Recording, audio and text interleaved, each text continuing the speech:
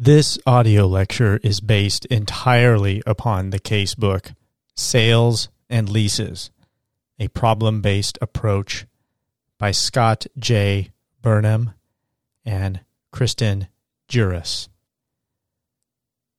The casebook is published by Callie E. Langdell Press and licensed Creative Commons Attribution, Non-Commercial, Share-alike 4.0 International. That means that the authors have allowed everyone to copy and redistribute the material in any medium or format, and remix, transform, and build upon the material as long as users give appropriate credit. Don't use the material for commercial purposes, and redistribute contributions under the same license. Much thanks is due to the authors for writing this book and providing it to everyone for free. In furtherance of this spirit and in compliance with the original license, I also license this audio lecture as Creative Commons Attribution, Non-Commercial, Share-alike 4.0 International. I hope you enjoy. Hello, everybody, and welcome to the Contracts Lectures. This is Lecture 11, and in this lecture, we'll be discussing the UCC Perfect Tender Rule and the seller's right to cure. So first, discussing material breach versus immaterial breach. Under the common law, a buyer may terminate a contract and his obligation to pay for what he has agreed to buy only if the seller materially breaches. If the breach is not material, the buyer still has a remedy for damages, but he cannot terminate the contract or refuse to perform altogether. The other side of material breach is substantial performance. If a non-breaching party asserts a material breach on the part of the other party, the breaching party most commonly defends with the argument of substantial performance. For example, a seller agrees to sell a home and also agrees before the sale to paint the house and clean all the carpets. As of the day of closing, the house has been painted and 5 of 6 carpets have been cleaned. The seller has substantially performed. Her breach in not cleaning 1 of the 6 carpets is immaterial, and the buyer will have to close the purchase. The buyer can, of course, recover the cost she incurs in having the 6th carpet cleaned, but she cannot avoid the contract entirely. How do you protect your buyer client to allow the buyer to walk away from the purchase of the home if all of the carpets are not cleaned? Instead of framing the cleaning of the carpets as an obligation, you frame it as an express condition. That is, quote, buyer's obligation to close is expressly conditioned upon sellers cleaning each and every carpet in the house prior to closing, end quote. Express conditions must be strictly complied with. Substantial performance will not do. And the perfect tender rule. Having set forth the common law general rule that only a material breach gives rise to the remedy of terminating the contract and discharging the non-breaching party from his obligation to perform. Of course, there's an exception. Even under the common law, when goods are involved versus land or services, the buyer had a right to terminate the contract and was discharged from his or her obligation to pay the purchase price if the goods tendered did not perfectly conform to the contract. In other words, with regard to goods, a buyer can reject the goods even for an immaterial defect or immaterial breach. This is known as the perfect tender rule. Section 2-601 provides that if the goods or the tender fail in any respect to conform to the contract, the buyer has the right to reject the goods and terminate the contract, in which event the buyer is discharged from his obligation to pay for the goods. There are limitations. Section 2-602 sets out rules governing a buyer's rightful rejection of goods. Once a buyer rightfully rejects goods, Sections 2-602-2, 2-603, and 2-604 impose certain duties upon a buyer with regard to the rejected goods. The second limitation on the buyer's absolute right to reject is found at Section 2-508, which gives the seller a right to cure in certain circumstances. The seller's right to cure is a significant limitation on the buyer's right to reject a good for any non-conformity. The third limitation on the perfect tender rule relates to installment contracts. And a fourth limitation on the perfect tender rule is the effect of buyer's acceptance of non-conforming goods. Once a party has accepted the goods, the right to reject for any non-conformity disappears. After acceptance, if a buyer discovers a non-conformity, acceptance can be revoked only in certain circumstances. Finally, in rejecting goods, a buyer is subject to the obligation of good faith, as set forth in Section 1-304. Now moving to timing and notice of rejection. Section 2-602(1) requires a buyer to reject goods within a reasonable time after their delivery or tender, and to seasonably notify the seller of the rejection. If the buyer fails to reject within a reasonable time or to seasonably notify the seller of her rejection of the goods, she is deemed to have accepted the goods. After acceptance, a buyer is precluded from rejecting the goods and can only, quote, revoke acceptance, unquote, which is much more difficult to do than rejecting the goods. Section 1-205 states that what is reasonable, quote, depends on the nature, purpose, and circumstances, end quote, in the particular matter. Notice is seasonable if 1, taken within the time agreed, or if no time is agreed, 2, within a reasonable time. Section 1-202D states that a person notifies another person, quote, by taking such steps as may be reasonably required to inform the other person in ordinary course, whether or not the other person actually comes to know of it, end quote. Comment 1 to Section 2-602 adds that reasonable time must be understood in connection with the buyer's right to inspect the goods, as set forth in Section 2-513. Now moving to the seller's right to cure.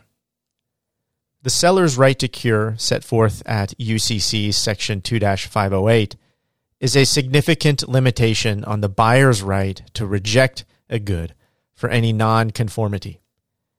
The extent of a seller's right to cure depends in part upon whether the time for seller's performance has expired. A seller has an absolute right to cure under Section 2-508(1) if the time for delivery has not yet expired.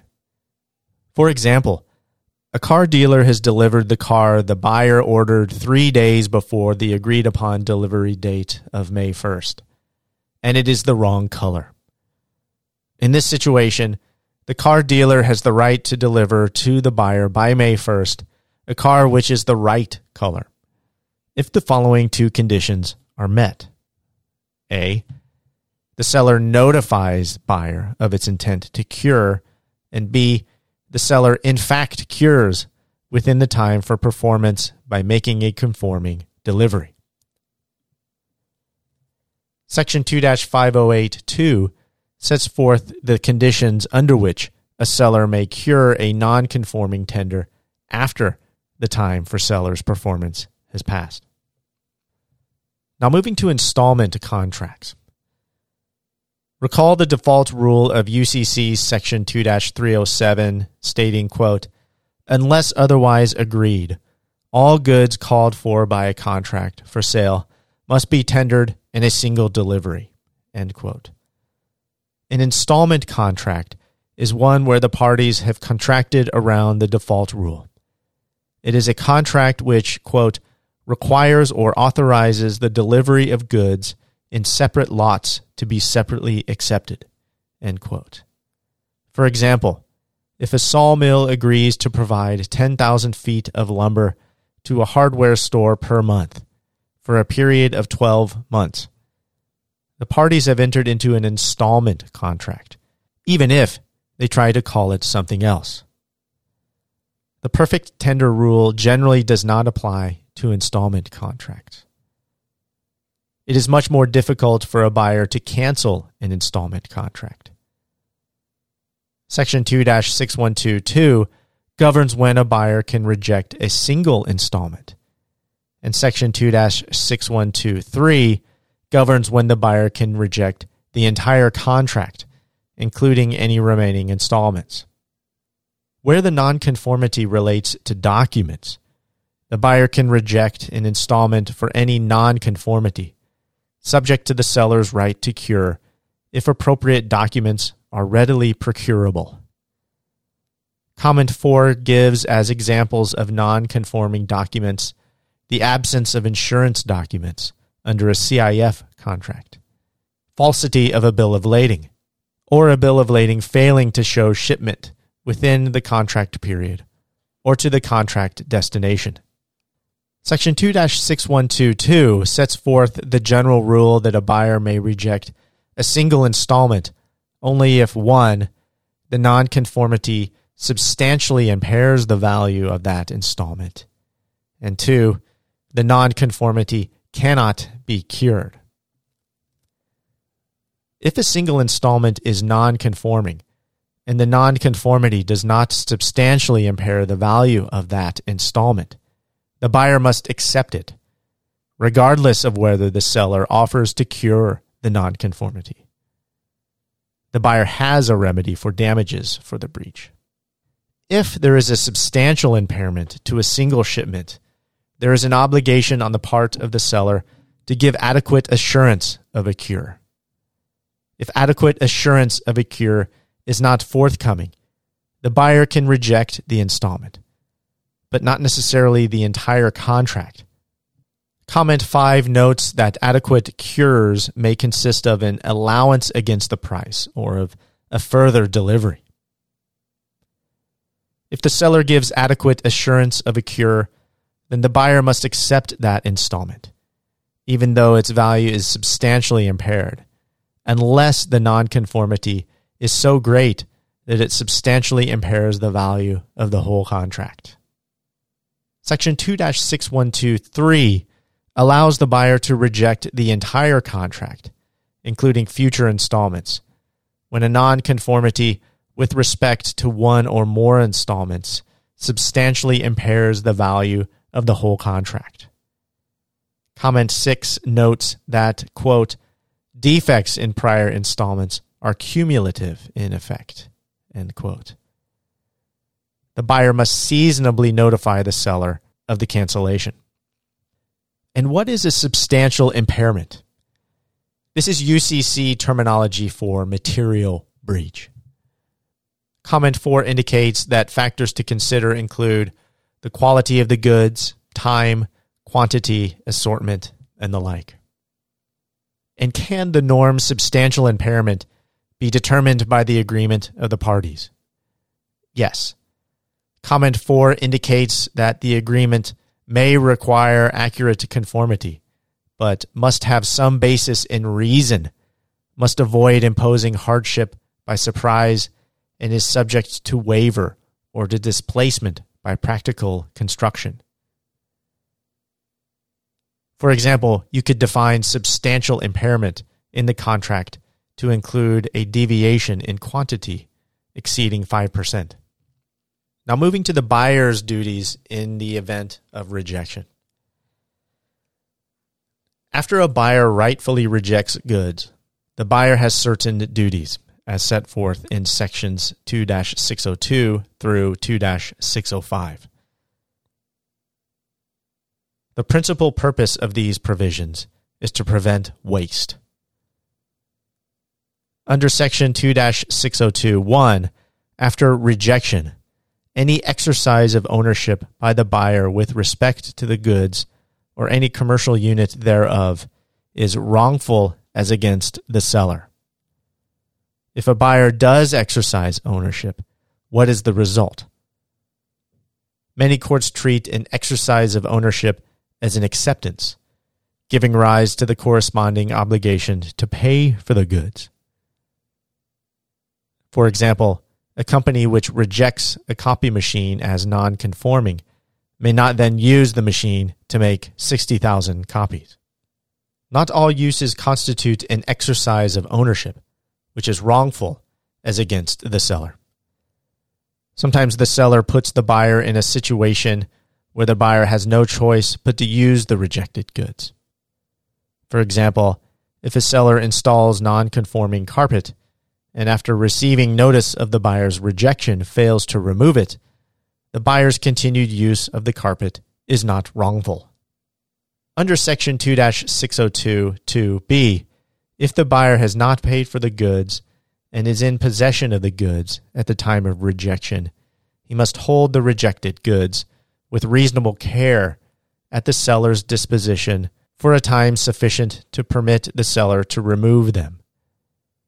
Reasonable care and sufficient time are questions of fact, determined in part by the nature of the goods. For example, vegetables should not be left to sit in the hot sun if the buyer has refrigerated storage available. If the buyer has paid any portion of the price, the buyer has a security interest in the goods and has certain remedies, such as the right to resell the goods, as set forth in section 2-711. Section 2-603 imposes additional requirements on a merchant buyer in possession of rejected goods. If the seller has no agent or place of business at the market of rejection, a merchant buyer is under a duty after rejection of the goods in his possession to follow any reasonable instructions of the seller with respect to the goods. In the absence of such instructions, the merchant buyer must make reasonable efforts to sell the rejected goods for the seller if they are perishable or threaten to decline in value speedily. The merchant buyer who sells goods is entitled to reimbursement from the seller or out of the sale proceeds for reasonable expenses of caring for and selling the goods, including a reasonable commission not to exceed 10% of the gross proceeds. Under section 2-604, even if the goods are not perishable, if the seller gives no reasonable instructions as to the disposition of the rejected goods, the buyer may store the rejected goods for the seller's account or re-ship them to the seller or resell them for the seller's account, with reimbursement for reasonable expenses.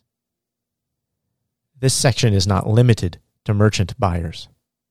Section 2-602 states that a rejection is ineffective unless the buyer reasonably notifies the seller. Additional notice requirements are set forth at section 2-605. This section requires that the buyer identify the particular defect upon which the rejection is based. Failure to provide notice of a particular defect precludes the buyer from relying on the unstated defect to justify rejection or to establish a breach, if the seller could have seasonably cured the defect. And finally, between merchants, if the seller has made a request in writing for a full and final written statement of all defects on which the buyer proposes to rely, and the buyer fails to provide such statement, the buyer is precluded from relying on the unstated defects to justify rejection or to establish a breach.